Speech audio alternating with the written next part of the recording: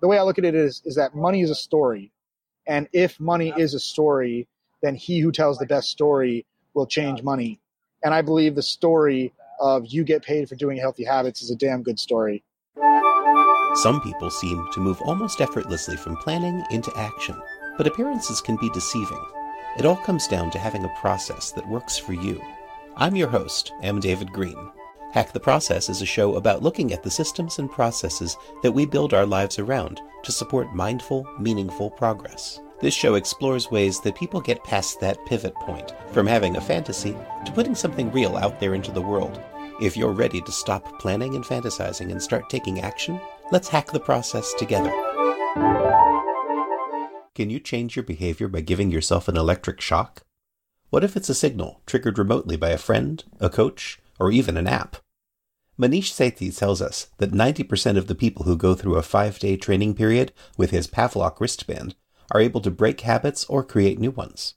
In this episode of Hack the Process, Manish will tell us the 6 basic habits he encourages people to work on first, why he's shifted his focus from growth to adoption, and how the stories we tell ourselves about what money represents can either limit or expand our options.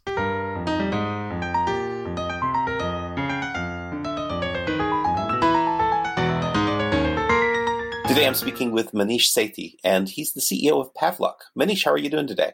Hey, I'm doing great. It's a pleasure to chat. It's good to meet you. So, Pavlok, I've been hearing a little bit about this for the last couple of years, and it seems to be a behavior modification system, right? Yeah, our company's focus is around helping people stick to the goals they set for themselves. So we started off by creating a wearable device called Pavlok that utilizes vibration, beep, and even electric zaps to help you form good habits, break bad habits, and wake up early. And it's something that you control yourself. Yeah, you set the goals, control it either through the app, or you can hook it up with a bunch of software integrations. So for example, if you are wasting time online on a specific website, you can program in the website, and the website will automatically send you a vibration or a zap. Or you can give access to a friend or a coach who's able to hold you accountable. I'm reminded of some of those behavioral experiments I saw done with rats, where they would put a rat in a case and have another rat's random movements cause electric shocks and create depression and anxiety. Yeah, those are some use cases for it. But in the same way that electric shock can create anxiety, it can help reduce and remove anxiety too. Really what it does is it's a stimulus. It's not like a punisher. So a stimulus that snaps you out of automatic mode and brings you into the present, in the sense of a lot of people will use it when they're having negative thoughts or having anxious thoughts, and they'll simply press the button on the device. If you look at it from the brain science perspective, it knocks you out of basal ganglia automatic mode and brings you into prefrontal cortex in the present mode.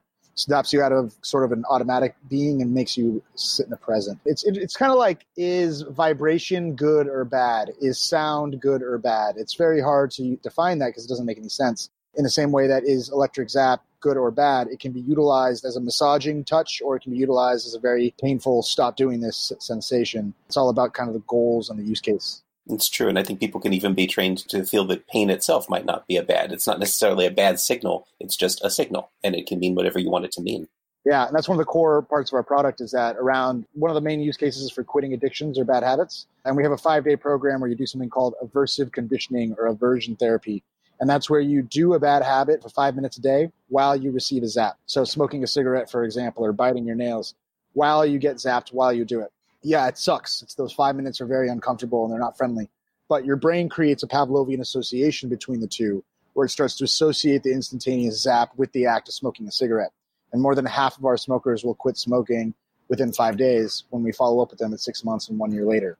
And so the question is, is that pain of the zap, sure, it's not pleasant. That's the point. But is that pain more or less valuable than quitting smoking? Whereas, sometimes, it requires a little bit of pain to go through and receive the rewards that you want. Right. And I've heard of people doing things like that with rubber bands around their wrists or things like that. It's like a smart rubber band that doesn't leave bloody welts in that use case. Yeah. It's nice not to get the bloody welts. And the smart part is, I think, one of the things that's most interesting, because as you said, it sounds like it can be tied into apps. I think there's even a Chrome extension that lets you tie it into web browsing. Yep, exactly. Yeah, we have it integrated through If This Then That. There's a couple hundred use cases around, or for example, if I need to get to, it hooks in, somebody wrote a really cool integration that's about, it hooks in with your Google Calendar. So like it looks at the location of your Google Calendar where you need to go. And so 10 minutes before you need to leave, it sends you a vibration. And then if you haven't left on time, it sends you a zap and it automatically texts the other person who's saying, hey, I'm running a few minutes late. So like that use case is pretty cool. Nail biting, a hand motion detection. So it knows when you bring your hands to your face, and it starts to beep or zap as you bring your hands to your face. Those are all cool integrations. I wrote one that if I curse while at my computer, it sends me an instantaneous zap. So I rarely curse around here anymore. Does it recognize your voice as you speak then? Yeah, but it recognizes anybody's voice. So I've had my team come up and just yell curse words at my screen, and then suddenly I get hurt. So we don't do that anymore. That'll train you never to hire a team like that. Yeah, exactly.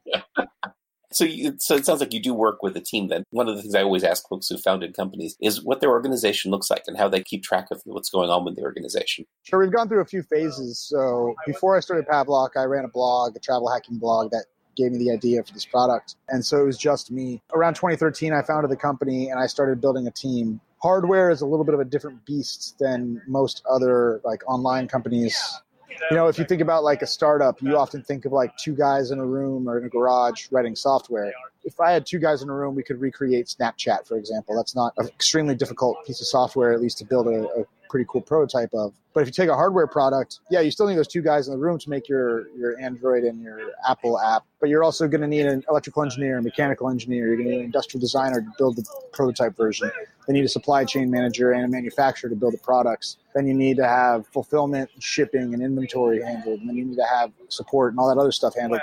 And that's just to get one, unit out. So when I started off the company, it was just me. I had no idea what I was doing. I was lucky to be invested in by a startup incubator called Bolt. They were based out of Boston. They gave me support with electrical engineering and design help. Basically, my first year or so, we went from 0 to 5 employees, then from 5 to 25. Then I think we capped out around 25 on year 3. And then year 4 and 5, we slowly started to pivot away from being an R&D-based organization. A lot of the first 3 years were put into building the hardware and designing the hardware and all that firmware stuff. But we started to slowly kind of found a manufacturer who also can do design and industrial work as well as manufacturing. And so I started to move a lot of my hardware and R&D departments over to them and focus a lot on just software in-house, customer support in-house, and marketing in-house. So now our team has dropped from 25 to maybe 6 or 7 people. And it's a lot easier to manage a 6 or 7 person company, but it doesn't move as fast as it used to, in the sense that we're not just doing stuff all the time. I think we're faster in one direction, but we're not doing as much all the time. So there's pros and cons certainly to both sides. As the founder, I guess it kind of changes your role from managing people to managing vendor relations. Yeah, in a way, for sure. I think in a lot of ways, like I'm a very bad manager. I'm a very good leader, but a bad manager. I find those differently. I think a manager's job is to speak to many people, holding weekly one-on-ones, making sure that the instructions are given to individuals very targeted towards what their personality and what their capabilities are. So a manager speaks to many. And a leader, on the other hand, he speaks to one. He's the North Star. He has that one major vision that the entire organization is going to go towards. And the manager's job is to read what the leader is doing and convert that one single instruction into manageable actions for each of his people below him. And so for the longest time at our company, I ran the company as a leader, managers, staff organization. But I found that, well, first of all, it costs a lot to do that. Having an extra layer of bureaucracy also causes slowdowns in internal politics. And so in the last year and a half or so, I started moving out our manager roles and focusing more on, I guess, basically just cutting out the whole middleman staff, getting rid of our management team and having me manage people directly. It's not ideal. I don't think I'm very good at it, but it's definitely not my zone of genius. But it was what we needed to do in the last year, and it's definitely sped up things as I'm working directly with our programmers and vendors, for example. It sounds like you're looking at this as kind of an intermediate stage towards something else. This is not where we end. Yeah, no, my vision is very large. The ultimate goal of the company is to be, our ultimate goal is that there's a Pavlok on every single person's wrist, in the same way that Bill Gates made that audacious goal of having a PC on every single person's desktop. And I fundamentally believe that we have created a solution to addiction that with above 90% effectiveness, that people can quit any addiction they want to. All they need to do is utilize the product properly and go through the first 7 days plus be checked up on for the first 3 months. And so with that process in mind, I think the results are massive. The ramifications are massive. But, it's a lot easier to invent the future than it is to describe it, and definitely a lot easier than it is to sell it. So where we are right now is a very small intermediate stage. Over the last year, a big focus we had was on getting to profitability. With hardware companies, it's notoriously hard to get to profitability. We hit it, I think, 3 or 4 months ago. And the fastest way to get to profitability is to cut expenses, unfortunately. We used to spend somewhere in the range of like $120,000 a month on people, which is, it's expensive. It's a lot of money. So I realized that after we built our hardware, finalized the device, my dreams, I'm like a hardware product guy. I want to build fast products, but they take a year to build and they cost, $1 million plus to build one V1, one product. And so in order to get to where we wanted to go, I wanted to achieve profitability first. So I cut our staff a lot over the last year and focused on what happens when you cut staff is your revenue drops, but your expenses drop faster. And then once we had a stable, break even, started increasing ad spend and marketing in order to get our revenue back to where it was. So as of this month, this is April. So as of this month, we're back up to our top revenue that we used to be at. Top line revenue is still high. Bottom line profit is much higher than it used to be. It's actually profitable, which is great.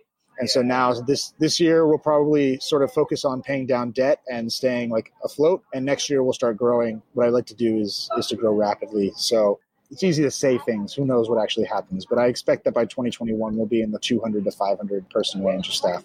Okay. And it's something that you're comfortable moving back towards? It seems like the management side of things. Super uncomfortable, but you got to lean in sometimes. Yeah, it's very, very comfortable to it's very, very, I was talking to my friends about this today. It's like, so just to give like a idea, like, I don't mind usually talking about numbers. So it's like, we started the company and ended up losing, somewhere between $200,000 and $600,000 a year, which is a lot of money. And a lot of it was, it was investor money. I raised about $500,000. So, and then after the investor money ran out, I put in all of my life money. So like all my retirement accounts and all that stuff. So for the first 3 years, we're losing we lost $50K the first year, something like $500K the third year, something like that. At some point I was like, holy crap, this is actually starting to get really bad. Like there's no way out of this. And it's a lot harder to raise money when you're like out of money than it is when you are talking about ideas and what could be.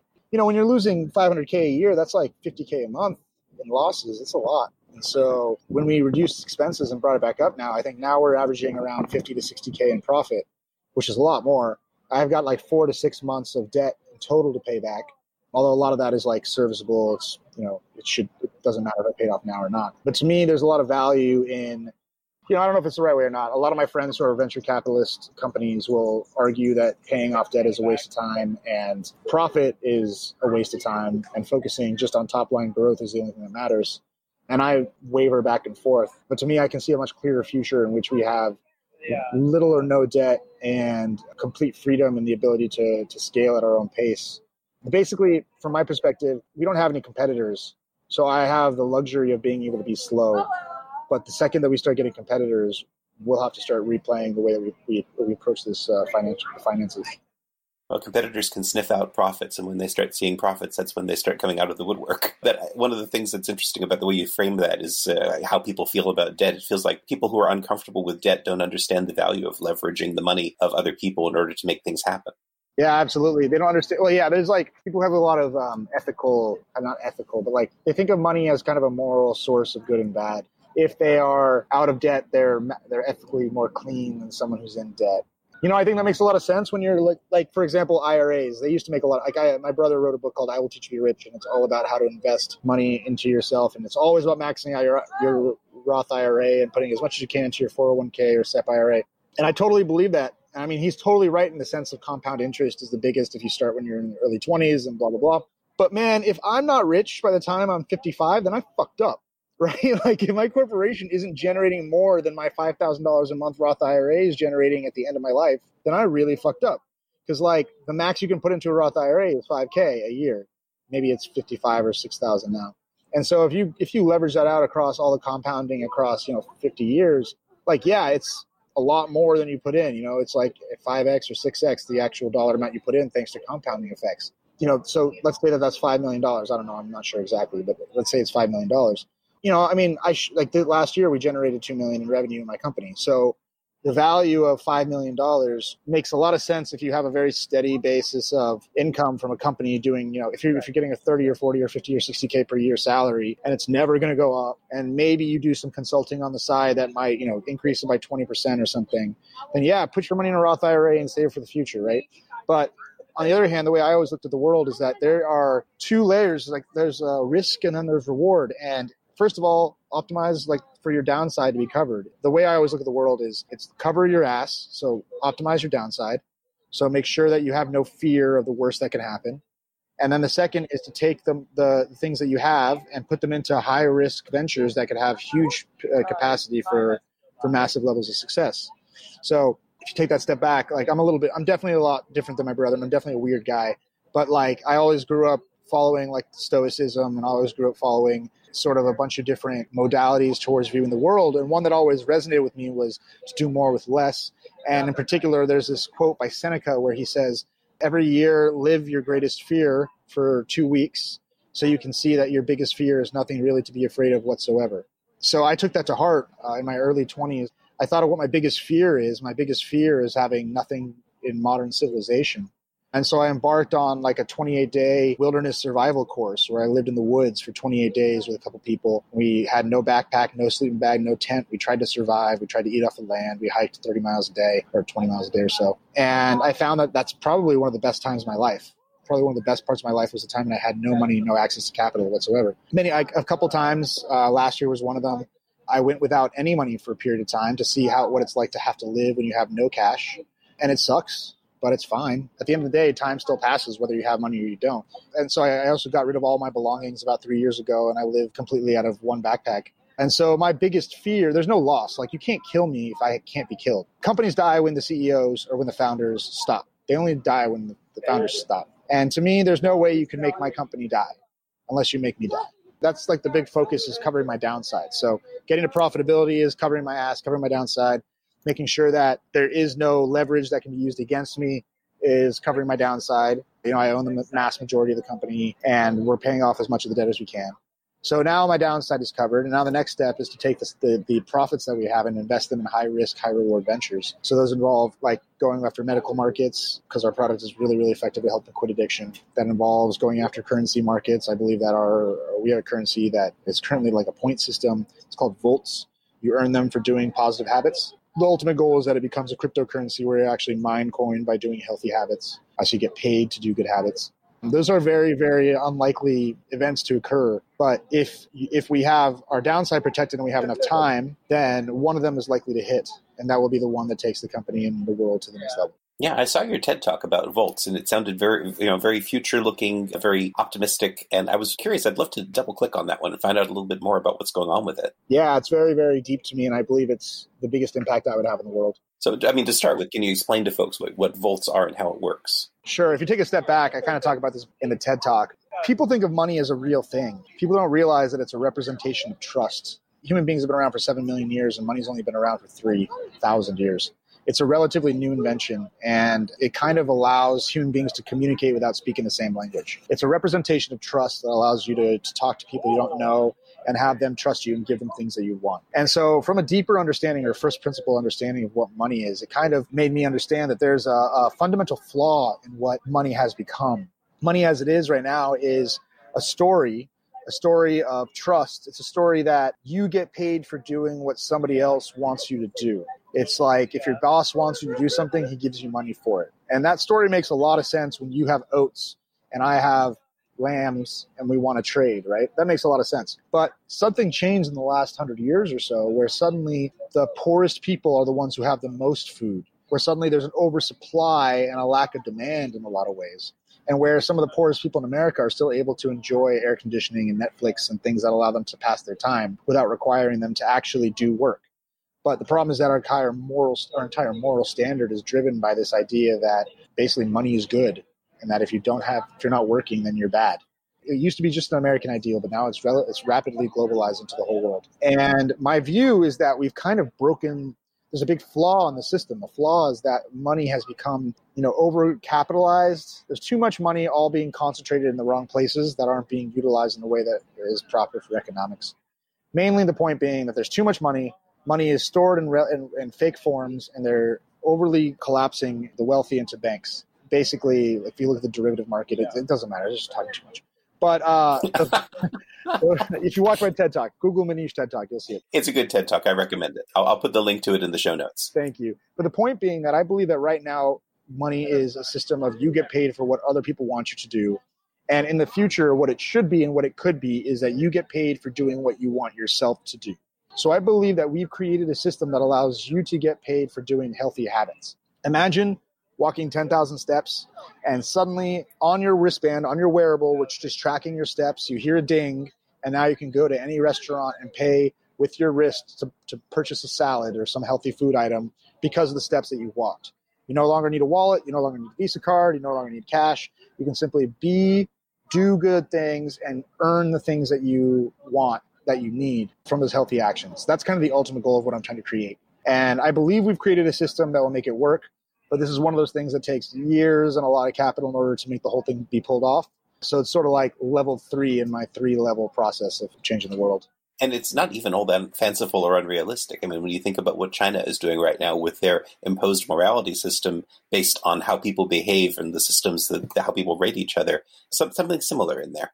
Something similar. I don't want to conflate those two. For you. Social credit system. It's a lot different than that. In the sense that I think a good example is like if you look at WePay, China's really all-in-one payment system. And if you combine that with, positive wearables like Fitbit or Apple Watch, and you combine that, think of Apple Pay where you earn money for hitting your movement and your exercise goals. That's sort of what I'm looking at. If Apple Pay allowed you to earn money for doing healthy habits. And I don't think it's that fanciful notion. And I think that that economies kind of work in a very interesting way. And right now is this magical time of financing where money has become decoupled from both real assets like gold as well as governmental assets like the dollar. Suddenly money can be created and transmitted in multiple variety of ways that don't require a government's approval. The way I look at it is that money is a story. And if money is a story, then he who tells the best story will change money. And I believe the story of you get paid for doing healthy habits is a damn good story. And so I believe that is one that could and should win, and I think would have a massive impact upon the entire world. And by win, I mean becomes a very useful thing that many millions of people can use. I don't mean it destroys the dollar by any means. I mean that it becomes something exchangeable against dollar. But the core being that if someone achieves the healthy habits of the big 6 every day, the big 6 habits I have are drink water, sleep well, eat well, exercise at least 3 times a week, meditate for 10 minutes a day, and have a conversation with someone you like every day.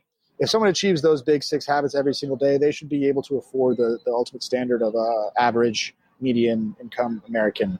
Whether you're based in America, based in South America, based in Africa, that's our ultimate goal that we have. If someone achieves those 6 habits every day, they'll make somewhere around $25,000 a year. So in order to make that happen, that's a large ultimate goal, and that's what I'm kind of dedicating my life towards. That's kind of the ultimate goal of Volts and Pavlok. I like the way that you frame the concept of money around story. And it helps people, I think, get behind the idea of there's something like that might be possible where it's not, I have to get something from you in order to have money. It's more that the story is the money. Yeah, money's changed a lot. I mean, money as a whole is a story. And I mean, the whole idea of a pie getting bigger is what has been happening in the last 3.5, 4 centuries since Adam Smith. There's a great book called Homo Deus. It's by an author called Yuval Harari. He also wrote the book Sapiens, which you might be familiar with. Yes, I have read that one. His second book delves a lot into, I guess both books delve into this, but his second book delves into how money is a pie. And until very, very recently, until Adam Smith, essentially, people always thought of money as a pie that was fixed. So you could only get money by taking it from other people. So if you lived in a land where you wanted to, like, let's say you were a barber or a blacksmith, like you had a lot of trouble raising capital from people because they thought that there wouldn't be enough money to go around. But once Adam Smith sort of talked about how when you make money, you actually create jobs for other people, in just a few generations, it created this whole shift in mindset that there isn't a fixed economy and there isn't a fixed pie, but that the pie gets larger with every transaction that's made. And this led to financiers and banks, as well as governments being more willing to lend money for the first time. And once you start creating a system that allows for credit and allows for lending, things start to rapidly grow. And so that has happened over the last 3.5, 4 centuries. Capitalism kind of eats growth.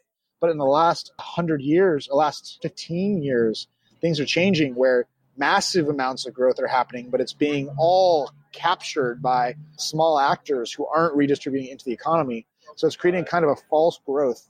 I think everybody can kind of experience and feel that right now, where rich are getting very, very, very rich on paper, but the average person is kind of having they feel like they're stuck. And so it's a really interesting time, and it's kind of a vacuum. Like, capitalism has worked very, very, very well. And I'm not saying I think it's the best system that could have existed for the last 300 or 400 years, but we're in a late stage of capitalism where things are changing. Nature abhors a vacuum, so something steps in. And that's why you can see Bitcoin stepping in right as the banks collapsed in 2008. Banks collapsed in 2008, and Bitcoin was created in 2010. Money isn't fixed anymore. It's not based on a real asset. It's just based on belief in your government. And how much do we believe in our government these days? So, this is sort of a long form conversation about, the future of money and the future of volts. But it's something I really think about a lot. And I don't think very many people think about it the same way I do. People seem to be into crypto just to make money. Well, I think people are just used to the metaphor of they're just looking at it as another investment. Yeah. But the people who really understand it see that it's a shift in the way that we are approaching our economy as a whole thing. Exactly. Yeah, and I feel like we can be a pretty instrumental shift if we play our cards right. We have a very big potential at Pavlok to do this and to cause the max good that we possibly can. But, like you were asking me earlier about, or at least we're talking earlier about VC and debt and stuff. This is something that creeps up a lot because I get worried often about the fact that, you get one shot at life. And I think that I have a big goal, and I think that there's a huge potential of what I'm trying to do. But I have this fear of raising venture capital. But there has never been a company that has made impact on the world ever that didn't raise large amounts of financing, ever. Mm-hmm. But the financing isn't just about the money. The financing is also about the relationships that come with it. Yeah, it comes with it. By putting people into the system, they become part of the system. They start to, it's really hard not to support Bitcoin when you've invested in Bitcoin, for example. It's really hard not to support a stock once you've invested in the stock. I have this human desire to build something on my own that doesn't require investment, but boy, does it hold you back. So there's a layer of speed. Again, it's like this isn't an issue until there's really a competitor, but it is an issue. So I don't know. That's where we're at. Well, I'm not sure. It doesn't even sound like it would be an issue if there were a competitor, because it feels to me like what you're doing with Pavlok, well, not only do you have the first mover advantage in this particular situation, but you're also looking at it more as a stepping stone to some things that I think a lot of competitors wouldn't even see as being related to the mission of Pavlok itself. Yeah, I think that's very true. It's one thing that we've noticed. Well, you know what? I'm not going to go talk about exactly how to compete and copy off my idea the exact proper way. So I'll skip that train of thought. But no, but yeah, I mean, like today I was talking with a friend, and we're at this point in the business where, there's this weird thing with at least with my business. I think with a lot of people, everybody feels stress in some variety. I feel stress in a different way in the sense that I don't really feel stressed, but I feel stress. I don't know how to explain that in the sense that I don't feel bad sensations from stress often. You should shock yourself whenever that happens. Yeah, well, I mean, that's what I'm trying to get at. I don't feel bad from stress. I feel good from stress. So like when we had a rough year last year as we were starting to scale and had inventory issues, and we released a new product where we started to run out of cash very rapidly. And yeah, it sucked because we were running out of cash. But on the other hand, boy, did I know what to do. There was a very clear direction. Like, yeah, volts were cool, but they are not what we're focusing on right now. You know what we're focusing on right now? We're focusing on fucking survival. Right. And so the whole company was, all right, what are we working on? All right, we're going to build a coaching program that's going to build us profit margins. Or we're going to double down on our most profitable niche, which is waking people up in alarms. We're going to double down on the system. We're going to get rid of all the staff we don't need. We're going to sell one product. We're not going to do any new product development. It was very, very clear. And although we were running out of cash and it sucked, it felt very nice because I knew what had to be done. But over the last 3 months, we've hit profitability. And now I feel a different kind of stress. It's almost like a boredom. It's like a malaise where it's like, all right, we've hit profitability. We have good numbers. We have a little bit of growth potential. But fuck, I don't know what to do. I know how to get from where we are to double where we are. But I've lost the view of where we are to 5xing or 10xing where we are. Whereas when we were under mass attack from all sides, from revenue and inventory and all that shit, you're fighting a battle of the Alamo. But when you suddenly have the entire open grounds ready, now it's like, oh God, how do I allocate capital without just wasting it? And it's a kind of a different stressful feeling where I'm not exactly sure exactly what path to follow next. So there's no right answer here. I asked a few friends and it's always the same answer. It's like, bro, wait a few months, pay off your debt, double down on what you're doing already, and don't get too far ahead of yourself. And I'm like, God damn it, I know you're right, but I don't want to do that. And so sometimes you got to take the CEO, when you're a worker at a company, it's very clear. You have clear-cut tasks. Do this, do that, don't do this, don't do that, do this, and you get paid. When you're the CEO of a company that I have a much larger goal vision, but the stepping stones to get there are unclear.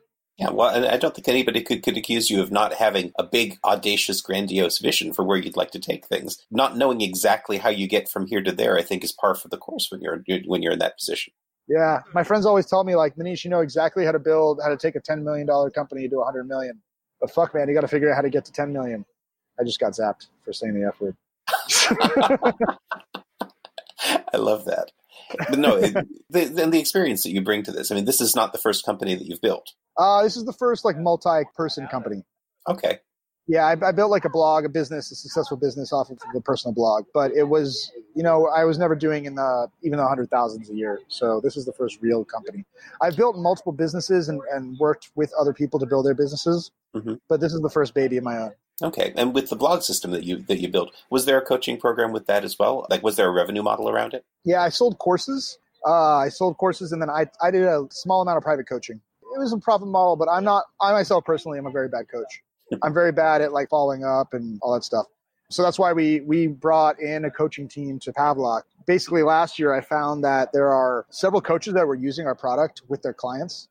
A lot of clients that were having issues with negative self-talk, negative thoughts, and not being consistent in their daily actions and morning routines. And so I found a few coaches that were actually using our product with their clients. And I talked to one. I listened to the way that she taught and used Pavlok, and it was pretty awesome. The results her clients were having were fantastic. And she had sort of a system that was very aligned with how I focus on self-improvement. And my focus is always starting with small wins in the early morning and slowly layering on new things until a chunk becomes very large. So for example, when I hired my first coach, what we did is we started off with waking up at 8 a.m. and having a glass of water and sending him a text. And that was it. And I was like, this is too easy. He's like, bro, let's just start there. Week 2, text, drink a glass of water, 1 minute cold shower. Week 3, 10 minutes of meditation. Week 4, 20 sit-ups and 20 push-ups. Week 5, out the door by X o'clock. And suddenly I was getting more done by 10 a.m. than I used to get done in the whole day. By batching all these small elements together slowly but quickly, you started to create this like compounding snowball effect that led to mass success, and specifically by batching all of our reactive tasks together. So things like answering emails, communicating with the team, doing all those things, especially, before the rest of the world starts getting going. And then focusing on actually using your day for proactive things that lead to bottom line increases in sales or bottom line increases in whatever your goals are, led to big, big results. So I'm talking about, I used to spend all day on chat or on Slack or on email handling requests and vendor issues and replying. And then I said, all right, I'm going to do it all before 9 a.m., get to work at 10, and then from 10 to 5, focus on ad generation, focus on sales calls, focus on outbound prospecting things. For me, it worked really well, and she was doing the same thing with her clients. So we brought her into Pavlok and said, all right, we're going to create a private coaching program called Productive Entrepreneur. So what we did is we took the same kind of infrastructure, the same idea that I just explained, where we take entrepreneurs who, you're one of them. You typically know what you need to do, but sometimes you just don't do it. It's hard to stay accountable to some of the tasks that you need to do. What we did is we created a very small program, very simple. Start off with a morning routine and 3 tasks you're going to do each day. You make a commitment to those tasks that you're going to do. You write it in our app, because this whole software. Before bed, you're going to do 3 things tomorrow, and then tomorrow you do them. It's that simple. The massive ramifications of actually doing that are pretty big, of like pre-committing to something and then doing it. It has like not just the effect of doing those 3 things, but over time those 3 things become bigger and bigger and bigger because you know what you're capable of, and you start to have a lot of self-growth and also like self-confidence from actually achieving things you set up for yourself. So the ramifications become kind of major. So we started this program with just a few clients, and it was pretty cool to watch it happen. Like we had this one client who he ran like an SEO biz, and he was doing exactly what I said, handling customer complaints and handling employee issues all day. And so we did exactly what I did, which was like started by batching off all of his work earlier in the morning. Then he got to work and he's like, yo, I have nothing to do at work whatsoever. I had nothing to do. I did it all. We said, all right, what could you do to build the business, to work on the business, not in it? And he's like, all right, well, I could try to get more clients. And we're like, how would you do that? Well, I could do outbound requests, ask for referrals, and then start canvassing for new customers. Within 4 weeks, he closed his first 6-figure client. Within 6 weeks, he closed 2 6-figure clients. Now it's been, I think, 4 or 5 months, and he's, I think, 5x'd his business, and he's grown his staff from 15 to 30 people. And all he did was not do bullshit during the day. Just focus on big wins during the day and get his shit out of the way before 9. So it was really, really cool to see that happen. And we built this coaching program. It's going very well. That's fascinating. Now, is the coaching program integrated with the hardware as well? Yeah, so the coach is able to see what you're doing through the app, and then they're able to send you vibrations when you're doing a good job and send you zaps if you need to pay attention or get back on task. Oh, I see. Okay, so it's a communications device in that sense because it's sending that signal. Yep, exactly. It's a way to bring a person there with you. It's a way to make the coach be actually physically there with you in the room. Fascinating. Now, when you started out coaching yourself, was this before Pavlok or was this after you'd already started Pavlok? It was during. It was like 3 years in. Yeah. Okay. 3 years ago. Okay, and so before that, had you done any work with coaches yourself? I had been a coach, but I never hired a coach. So in my old blog, I used to teach people how to create online courses. So I would be a coach for people who were trying to build their online course. I see, but you had never sought out coaching for your own. I'm not. But it's something that you've incorporated into your life now. Yeah, absolutely. I work with our Pavlok coach as my coach. I found that to be actually kind of troublesome when you start working with your own staff or when you start working with your own friends as coaches. There's always a problem with becoming friends with your coach. It kind of creates like a feeling of you don't have to do the work. So I try to be careful of that. But the way that I've solved it for myself is through adding bets. So one of the core things that we do at our company, especially for forming good habits, is we create betting pools. Like if you commit to going to filling out your morning routine, for example, every day that you fail, you lose somewhere between 1,000 and 10,000 volts, or $1 and $10 a day. And every day that you succeed, you win back your bet plus the volts or money from people who failed. So it's a betting pool. So if you don't go, you lose money, but if you do go, you win money from the people who failed. So that we found that to be a really, really effective way to kind of remove, you can cheat a coach and you can cheat a friend, be like, oh, I'm sorry, I couldn't do it today. But you can't cheat the bet. Like if you put down $1 and the dollar's gone, it's like, all right, man, you didn't make it, but I'm taking your money. Like that's it. So I found that to be a really effective way to depersonify sort of human relations. Is there an exchange rate at this point between volts and dollars? You can buy in at $1 to 1,000. You can't cash out at the moment. You can use the currency in the system to buy new apps, buy new courses, and buy other stuff within our product, but you can't cash out the money at this current moment. In the future, we'll make it so you can actually sell volts to other users who are coming in the system. Okay.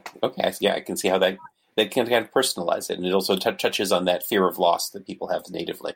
Yeah, exactly. It's really interesting, man. Like I can't wait until I'm like a little freaked out about when it actually becomes a currency, because you start having actual economic issues like people cheating. Like no one really cheats right now because it's a point system. So like, all right, I could cheat my morning routine, but really like I'm cheating myself.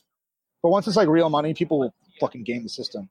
And so we are like going out of our way to make sure that like I'm trying to be slow with it, especially as crypto's in this current, we got offered in 2017, we got offered above $30 million to ICO our currency. Yeah, we were about to do it. And I decided that like if we did it at that time, we would be creating sort of a speculative currency that wouldn't have the actual goals I had built into it. If we built a system that went up and then crashed, it wouldn't have the long-lasting potential of what I'm trying to do.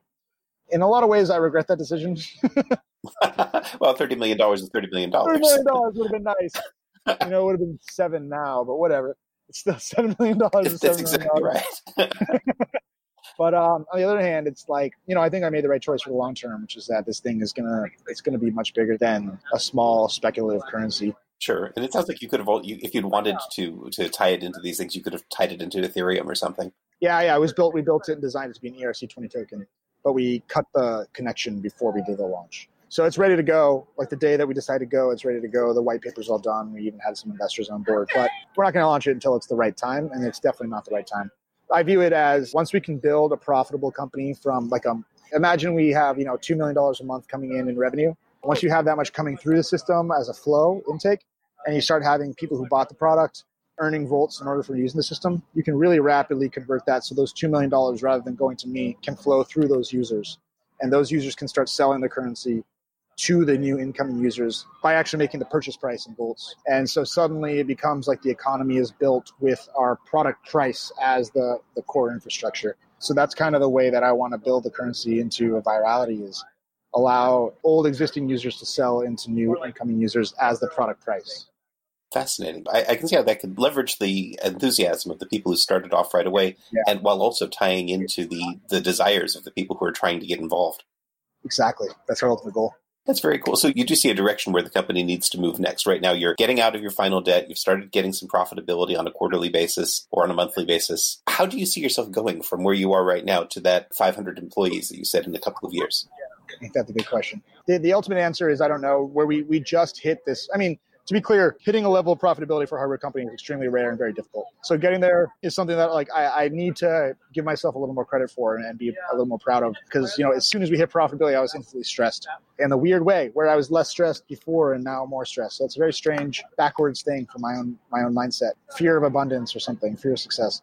Well, so I'll tell you what we did first. As soon as we hit profitability, the first thing we focused on is what is making us profitable. The big thing was Facebook ads that were targeted at helping people wake up early. That's what was working. No matter what I try to do, the answer is still clear. It's like double down on what's working. So until we've paid off our loans and have $500,000 in the bank and are on track to do, at least $5 million in revenue a year, or at least double what we're at right now, it would be stupid to change course. So I'm actively resisting changing course at this moment. So the way that we try to process this is through kind of a, can't show my screen, but what do you call it? A growth hacking or growth marketing mindset. So I'll take you on a walk through our funnel. So our current major funnel that drives a good majority of our revenue, I think, is this Facebook ad that is driving traffic. It's a Facebook ad that says the anti-snooze. And from that ad, it drives traffic to a long form sales page, like 1,000 words. So medium form sales page. That sales page links them to the Shopify product page. And then the Shopify product page goes to the cart and then to the checkout, right? So you get like a 3 to 5 step funnel, depending on how you define it. So we took a growth marketing aspect. There's a great book I read called Hacking Growth.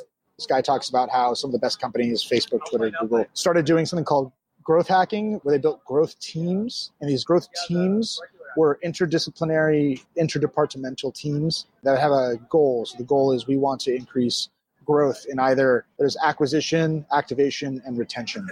So those are the 3 sort of time periods of a customer. So so if you imagine from like a SaaS product, so a SaaS product would be something like, what's a good Salesforce, Slack. Slack is a good example. Sure, any of those online services.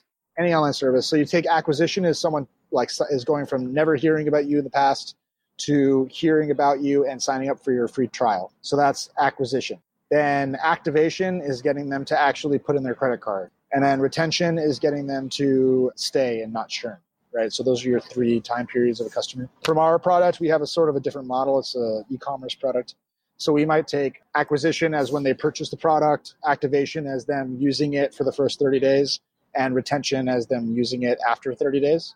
And so we said, all right, these are our 3 standpoints. So we're going to focus 1 quarter on each of these different concepts. So to us, the first quarter of the Q2, which just started, is focused all around acquisition. So how do we get more sales? That's it. And we have this core funnel, which I just explained. Ad to landing page to product page to checkout. And so what we did is we created a big list of ideas. What can we optimize on these specific pages that are going to be possible to profit off of? And so we said, all right, now we're only looking at customers coming through this funnel. What are 30 to 50 different experiments, growth experiments we can run to improve revenue without changing anything major? No big changes of directions, but just A/B adjustments. And we started off with stuff like changing the price, testing the size of the cart being bigger, checking the size of the destination on adding upsells and downsells, et cetera. And we put those all inside of this table, which has 3 different columns. The first column is the impact we think it'll have, the confidence we think it'll work, and the ease of implementation or the difficulty it will be to make it happen. So impact, confidence, ease of implementation. Average those numbers and you get a score for all these ideas. If the score is higher than 8 out of 10, then we test it. So what we've been doing is every week we have 1 to 2 tests that we run on our current acquisition flow. So if you, for example, if you go to pavlok.com/transform-v1, you're going to see the landing page from our ads that is the most updated one. We did one small test. If you happen to go to the website, pavlok.com/transform-v1, at the top, you're going to see this header bar where it says, there's a video and some text at the top. Before, we didn't have that, but someone said, let's try throwing up a header bar with a video and a little learn more button. And so we did. And in one day, we increased our revenue by 40%. We ran that A/B test for a week, and it increased revenue by 40%. It's amazing how effective that stuff can be when you target it well. It's interesting because it's not like changing the color of a button. Like it's like changing the look and feel of a page from like, it used to look like a sales letter. And now it looks like oh, wait, there's a banner. Oh, okay. There's a video. I always hate those people who say A/B testing red versus green causing 40% results. It's usually BS. And also a lot of tests will look really good at the beginning and then like boomerang back. Yeah, you need enough data in order to make sure that they make sense. Does your company use a service or a tool for doing these A/B tests? Yeah, Google Website Optimize. Google Website Optimize, okay. Yeah, they have a free service. We create a redirect link that tests revenue against two things. A/B testing is really good for incremental revenue, but it's never going to 10x your business. You can't A/B test yourself to a new business model. So you have to be very careful with, like, a lot of people will just be like, oh, just test it. Well, you can't just fucking test things. Like, testing things requires weeks of data, which means that if you're testing something, there's an opportunity cost of not testing something else. And secondly, if you're testing multiple things, you're also not thinking a bigger picture outside the box. Like if you're selling enterprise products or like you're A/B testing a better email service provider or a better email client, you're never going to make the leap to inventing Slack. Like that's a whole different mindset. You can't A/B test giant changes like that. So that's an important thing that people need to look at. Where are they putting themselves in the box? That's true. And as the leader, you don't really want to necessarily get your head bogged down too much in those A/B tests, but you need staff working on that sort of thing. Exactly. The ultimate ideal for me would be to hire an excellent head of marketing or marketing director that could run these for me weekly without me being too involved, which is where the next step would be for us. So the answer to what you were saying is I'm running these for the rest of the quarter. This quarter is about doubling down on what we have without making any massive changes. We know what works, so let's optimize and get those numbers up. If we can get 40% results from one or two tests, if we can get 2 or 3 more of those tests, we're talking about doubling our revenue. Once we're doubling our revenue, we're flying. From there, we can start hiring a head of marketing or VP of marketing to run all these tests and run different sort of, we're doing Facebook ads now, but what happens if we were to do YouTube ads? There's a lot of space for video there with Pavlok, influencer ads, all that stuff. While I focus on the stuff that I think I'm best at, which is product and making our product better. So focusing on building a better hardware and building a better software application. And I understand that one of the metrics that you're using for evaluating the company is not necessarily just the revenue, but it's the number of bad habits that people have broken. Absolutely. Yeah. Well, percentage, we've actually switched it a lot. We have a number of bad habits as a core goal, but I realize in the same way that overscaling a company might look really large on the top line, but really bad on the bottom line, like increasing revenue, but you reduce profit. In the same way, if you increase the number of bad habits you change, you also reduce the percentage of people that change bad habits. If we have a million people who quit smoking, but half of them fail, is that better or worse than 100% of 1,000 people quitting smoking? I'm not sure the answer, but I do know that it's a lot easier to scale up from high percentages than it is to scale down from low percentages. Yeah, well, I remember earlier in this conversation you mentioned that you had a 90% success rate among the people who've adopted the Pavlok. Among the people who go through the 5-day program. So getting people to actually go through the 5-day program is sometimes hard. But that's why we started implementing coaching. That's why we started implementing accountability, started implementing bigger procedures that make sure the onboarding phase occurs. So in a lot of ways, I'm very scared of scaling rapidly because I said earlier, maybe fear of abundance or whatever, but also I think that there's a fundamental beauty or value to starting small and optimizing your processes rapidly. So after we finish this acquisition phase, I mentioned we focused the second stage, Q3, is growth hacking, growth marketing goal around hacking the activation phase. So that's how do we get people who buy the product to use the product? That's a whole different game. That's very different than getting someone to put the buy button, right? That's very different. That's like do they get a phone call as soon as they get the product? Do they get added to an accountability group? Do they get reminders? Are they getting vibrations? What is the goal to make sure that people actually use the product? I think my skill set is much better. And I think the way the company will succeed is that not just by getting sales, but by getting customers who use and fully use the product and get addicted to the product in the way that we want them to quit the addictions to their habits. Right, and eventually those people become your evangelists, and they're the ones who are out there promoting the product. That's the path. That's the only path that there can be. It makes a lot of sense. I love how big and audacious your vision is for all of this, and it's not something I would have expected going into this. So I'd love to find out, how can people find out more about Pavlok and find out more about you and your vision and your goals? Sure. So you can check out my TED Talk if what we were talking about with Volts is interesting. That's just Google TEDx Manish. My name is spelled Maneesh. And I think you're going to put a link in the show notes. If you check out Pavlok.com, that's Pavlok.com, 6 letters, Pavlok. That's our website. If you're interested in coaching, if you have a business of your own and you want to start scaling or start improving your accountability and getting stuff done, check out the link at the top that says coaching. Sign up for a free call. You'll get to meet our Pavlok head coach. And besides that, you can follow me on my account on Facebook, facebook.com/MSETH. Well, Manish, really a pleasure meeting you, and thank you so much for sharing your weird and audacious and exciting, the things you're working on, all of this stuff. Thank you so much. Are you glad you listened to this episode of Hack the Process? Then take an action now. Make a note about something you just heard and how it's going to help you as you hack your own process. And let me know about it. This has been M. David Green, your host for Hack the Process. You can tweet me at Hack the Process, leave a review for the show on iTunes, and visit hacktheprocess.com to check out the show notes for this episode and join our community of process hackers. Thanks for listening.